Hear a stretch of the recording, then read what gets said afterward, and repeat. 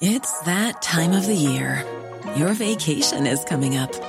You can already hear the beach waves, feel the warm breeze, relax, and think about work. You really, really want it all to work out while you're away. Monday.com gives you and the team that peace of mind. When all work is on one platform and everyone's in sync, things just flow. Wherever you are, tap the banner to go to Monday.com. Millions of people have lost weight with personalized plans from Noom. Like Evan, who can't stand salads and still lost 50 pounds. Salads generally for most people are the easy button, right? For me, that wasn't an option. I never really was a salad guy. That's just not who I am. But Noom worked for me. Get your personalized plan today at Noom.com. Real Noom user compensated to provide their story. In 4 weeks, the typical Noom user can expect to lose 1 to 2 pounds per week. Individual results may vary. Hey, it's Danny Pellegrino from Everything Iconic. Ready to upgrade your style game without blowing your budget? Check out Quince. They've got all the good stuff, shirts and polos, activewear, and fine leather goods, all at 50 to 80% less than other high-end brands. And the best part? They're all about safe, ethical, and responsible manufacturing. Get that luxury vibe without the luxury price tag. Hit up quince.com/upgrade for free shipping and 365-day returns on your next order. That's quince.com/upgrade.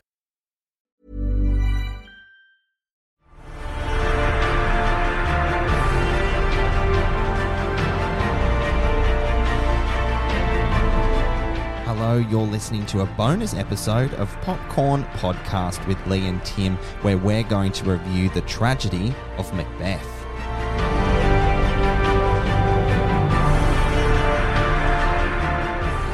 I'm Tim Ifland, movie buff. And I'm Lee Livingstone, entertainment journalist. And we love to talk all things movies. And we also love that you're listening to this episode, so please hit follow while you're here. We'd really appreciate it. So the tragedy of Macbeth follows a Scottish lord's descent into madness after he becomes convinced by a trio of witches that he will become the next king of Scotland. His ambitious wife supports him in his plans for seizing power. The tragedy of Macbeth is written and directed by Joel Cohen, based on the classic play by William Shakespeare. It stars the amazing Denzel Washington, Frances McDormand, equally amazing, Alex Hassel, Bertie Carvel, Brendan Gleeson, Corey Hawkins, and Harry Melling. I feel like this podcast is all about me and my little confessions. What's your confession? So my confession for this episode is that I've never seen an adaptation of Macbeth. Not even Kenneth Branagh's? Nothing. Wow. Not on stage, not on screen until I've seen this one, Joel Cohen's Macbeth. Did you not study it in school? No, I didn't. Wow. What's your relationship with this play? Well, yeah, I studied it in school. I mean, I didn't love it. When you're in school, nobody wants to study Shakespeare. No. It can become dull, especially if you were forced to dissect the language in English class. Yeah.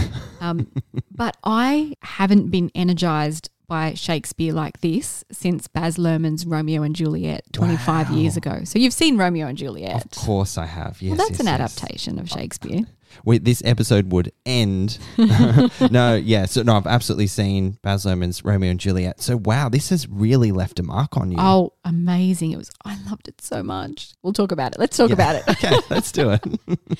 So Cohen, who is obviously known as one half of the famous Coen brothers, who did The Big Lebowski, Hail Caesar, Fargo, Burn After Reading, we're familiar with all their work. Incredible work. And they're both sometimes known as the two-headed director because they work so closely together. So cool. But this is the first time that Cohen has directed on his own, and he hasn't modernised the story per se, but the dialogue is a little simplified from the text of Shakespeare, and the delivery is undoubtedly slightly more modern. Yeah. But it's still inherently Shakespeare. Inherently Shakespeare, and it would be a sad loss if that was removed too much because the text to source material is so rich. But just to build on the fact that Joel is his first solo outing. Yes. Isn't that wild? I mean, obviously him and his brother Ethan have a bloody good thing going. There's a couple of Oscars between them over the decades, but this feels like just night and day in terms of a different type of film that he's ever encountered one, it ain't a Western. No. But it proves that he can jump into a very, very different, challenging genre that is Shakespeare and adapting it to the screen. And I'm just so glad that he took on this project. It's such an impressive result. And, oh, God, I just can't stop talking about how much I loved it. Okay. I guess to touch on the story, just to encapsulate what kind of happened. So at the very beginning of the film, 3 witches that Macbeth encounters, they prophesy that Macbeth will be promoted twice. First to the Thane of Cawdor and King of Scotland. But of course, with every prophecy where you're told this is how it's going to happen, there are a few caveats thrown in there too, which he has to endure as the story continues. I'm glad you described that because I guess there's probably a lot of people who aren't familiar with the story, might be familiar with the name Macbeth, but don't really know what the story is about. Well, even though I'd never read the play, watched it on stage, or seen any other adaptations on screen, it still felt very familiar to me because there are so many iconic moments from the Macbeth story that are referenced in pop culture that I've just come to learn naturally through osmosis. So despite me having no real direct, tangible relationship with the story, I knew exactly what was going on. It was a very weird experience. So you knew what was going on. Did you follow the language? Okay, so I guess the first maybe quarter of the film, I did find it hard to grapple with the language. But of course,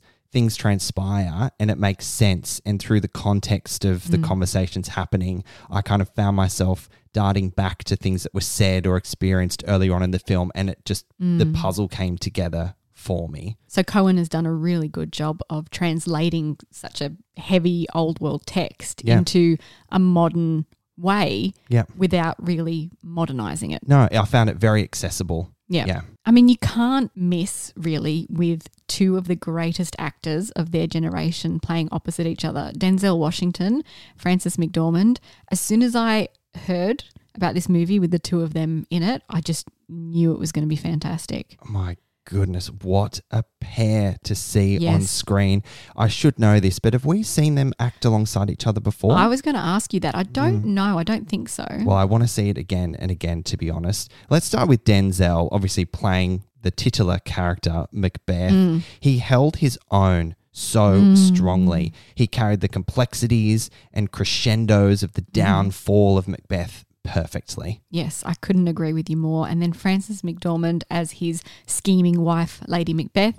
She's just brilliant. I can't even put it into words. Like, okay, we'll talk about how the film was shot just a little bit later, but Joel, obviously, I mean, it's his wife, right? Of course. They've worked on 9 projects together now, but the close-ups loved her. Oh, yes. Her nuances in her face, her expressions, her eyes tell everything you need. She doesn't even need to open up her mouth for the Shakespearean words to come out. She is just a masterful actor. And there are a couple of moments where you see that no-nonsense charm that McDormand brings to any role that she does. And it's a more modern delivery, as I said, but also in keeping with the character. Yeah. There's this one section where she throws her arms up exasperated and was like, well, we fail. That's a very Frances McDormand thing to do. But it was delivered with such artistry and in this language. It's just beautiful. Her Lady Macbeth is so fierce, so direct and stern and in control until she is not. Yes. And I loved following that character arc of Lady Macbeth. They both spiral into this descent of madness and paranoia. Yes. Yeah. There's one scene where Lady Macbeth is sleepwalking. Oh, beautiful. And I got chills. I've got chills now. Yeah, like Popcorn podcast chills are back. So her lady in waiting or maid or whatever you want to call it is explaining to the doctor that she goes walking at night and she's muttering to herself and revealing things that she shouldn't be revealing. Yeah. And then she just turns and looks at her. So they think she's sleepwalking, but she turns and looks directly at them. And in turn, she looked directly at us. And didn't that cut through the screen? Chills. Goodness gracious. Okay, do you believe us that Denzel and McDormand were fantastic in this movie? They were brilliant, my goodness. All the performances were standouts, Lee. Yes. But it just has to be Catherine Hunter, who played the 3 witches for me. That was just above and beyond. Like her physicality, her voice Yeah. and her presence was without peer. Yeah. She will have an Oscar nomination You're for Best calling it? Supporting Actress. I'm calling it right here, right now. Amazing. Yeah. We can't go past talking about the costumes. Yeah. I really want to talk about the costumes because they're so simple in keeping with the period, but also such incredible detail Yeah. from the stitching to the design. You need to be able to see that detail in black and white because you don't have the crux of beautiful fabric colours to impress you. But Yeah. it's just amazing. The craftsmanship was incredible. And just to explain, the whole film is shot in black and white. Oh, we didn't really say that, did we? Yeah, and that's a very unique visual stamp that this film owns Yes. from top to bottom. And we have our review of the French Dispatch, which toggles between black and white and colour for its own reasons. And again, you know, that challenge of filming something in black and white and getting all the textures and the tones Yes. and the costumes is something that both films achieve, you know, Yes. to dizzy heights. And it's just gorgeously shot and lit too. God. So Bruno Del Bonel is the director of photography, and didn't he just do an amazing job from the way things are framed? And I know that comes down to Joel Cohen as well. Of course, but it's a collaboration. Yes, Yeah. but there's like a forced perspective that happens in the way they've framed the shots Yeah. using the architecture and the sets, which is also incredible. Like, where do we start with this? There's so much to unpack here. I mean, how about we start with the fact that they shot the whole film on sound stages? Yes. So there was very controlled environment. And wouldn't you say that it almost felt like, although it was incredibly cinematic, it also felt like it was being pulled from a stage. That's exactly what I was going to say. Yeah. Yeah, it's like a play brought to the screen, and that's not a bad thing. It's amazing. Yeah. There's not much depth to the sets, but they're architecturally beautiful. Like there's curtains, there's shadows, silhouettes, lots of angles and lines. Columns and archways. Yeah. And I mean, there's this stunning scene. I mean, heck, there's so many of them. But when Macbeth is walking down the corridor and the Yes. light just keeps going on his face and off his face, on his face, off his face as he walks past these pillars, it's just so beautifully framed in that perspective. And that's giving you an insight into his psyche too, that he's determined, but then he's also faltering. He's determined, he's Yes. faltering. You know, he's got this task to do. He has to go and kill the king, and he's not sure if he should do it, but he knows he has to do it, but he's not sure. And as he walks down the hall, I bet he's just switching between those two as he walks. Well, because Macbeth almost flicks a switch where he's deeply paranoid about what he's done, despite having plotted with his wife to kill the king, you know, and she was very steadfast about it.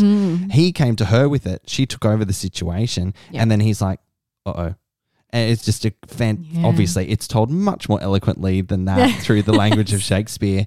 But there was one thing that really stood out for me. It's more encapsulating the use of black and white, but it's clearly monochrome, but still so beautiful. Yes. Still so beautiful. As you said before, texture. Yes. There's angles in the architecture. So it's I mean, Macbeth is a very harsh play. Mm-hmm. It's about a descent into madness. You know, this man unraveling and his wife unraveling and his kingdom crumbling, basically. And you see that in the sets. Like, it's so sparse too. Yes. Like, where they live, it's not homely. No. It's this cold castle that matches up with their calculating personalities. Oh, I love that. It's like someone throw down a rug, make it a little more homely. It's not going to happen here. But it's all weaving together so perfectly, from the cinematography, from the sets, the production design, the performances. It is marrying into this just absolutely masterful filmmaking creation. Yeah. And also to build on the way that they tell the story, there's a couple of sword fights. Yes. And I just loved the way that they were all choreographed Yes. against the beautiful angular sets and the Yes. lighting and everything. And the climax of the film is utter perfection. I gasped, I think. Yes. Yeah. Did you hear me do that? It's so well done. Guys, you have to see this film. 100%. Another technique they used was a lot of close-ups. Okay. And because it was done in the black and white, there's almost this glossy lens that they've used that is reminiscent of old Hollywood. You know, there's a sheen to the close-ups. Did you notice that? That is so perfectly put. You know, in my notes, I put glowing. It felt like it glowed on the horizon and things. But yes, felt old Hollywood. Yeah, so beautiful. Yeah. All right, Lee, I think someone's going to have to pull the chair from under us so we can wrap up this film, because we're just going to gloat and gloat about it. If we haven't convinced you to go and see it, then we haven't done our job. All right, Lee, let's wrap up our take on The Tragedy of Macbeth. So Joel Cohen's The Tragedy of Macbeth is a deceptively simple take on a classic piece of literature, but there is such detail in the simplicity, paired with wonderful performances among beautiful sets, highlighted by stunning cinematography and breathtaking lighting. It's filmmaking perfection to me, and I'm going to give it 5 popcorn kernels out of 5. Wow, Lee, sensational. So The Tragedy of Macbeth is absolutely captivating. It is a stunning adaptation with masterful cinematography, direction, set design, and of course, performances. I'd love to see Joel Cohen tackle another Shakespeare, because I feel he is not yet done in this space. No matter your relationship with the source material, be it studied in high school or otherwise, this film offers a stunning example of cinematic perfection for all to enjoy. I'm going to rate The Tragedy of Macbeth 4.5 popcorn kernels. Well said, Tim. The Tragedy of Macbeth is in Australian cinemas from December 26, and then it will be on Apple TV Plus from January 14 with a subscription to the service. All right, guys, as always, thank you so much for listening. We'll catch you next time. Come and join in the conversation. You can like us on Facebook and follow us on Instagram at Popcorn Podcast.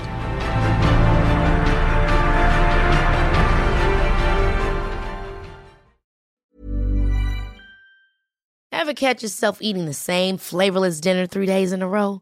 Dreaming of something better? Well, HelloFresh is your guilt-free dream come true, baby. It's me, Keke Palmer. Let's wake up those taste buds with hot, juicy pecan-crusted chicken or garlic butter shrimp scampi. Hello Fresh. Stop dreaming of all the delicious possibilities and dig in at HelloFresh.com. Let's get this dinner party started. How would you like to look 5 years younger? In a clinical study, people that had volume added with Juvederm Voluma XC in the cheeks perceived themselves as looking 5 years younger at 6 months after treatment. Look younger, feel like you. Add volume for lift and contour in the cheeks with Juvederm Voluma XC. Reverse signs of aging by adding volume to smooth laugh lines with Juvederm Volure XC. For important safety information and to find a licensed specialist, visit Juvederm.com. That's JUVEDERM.com.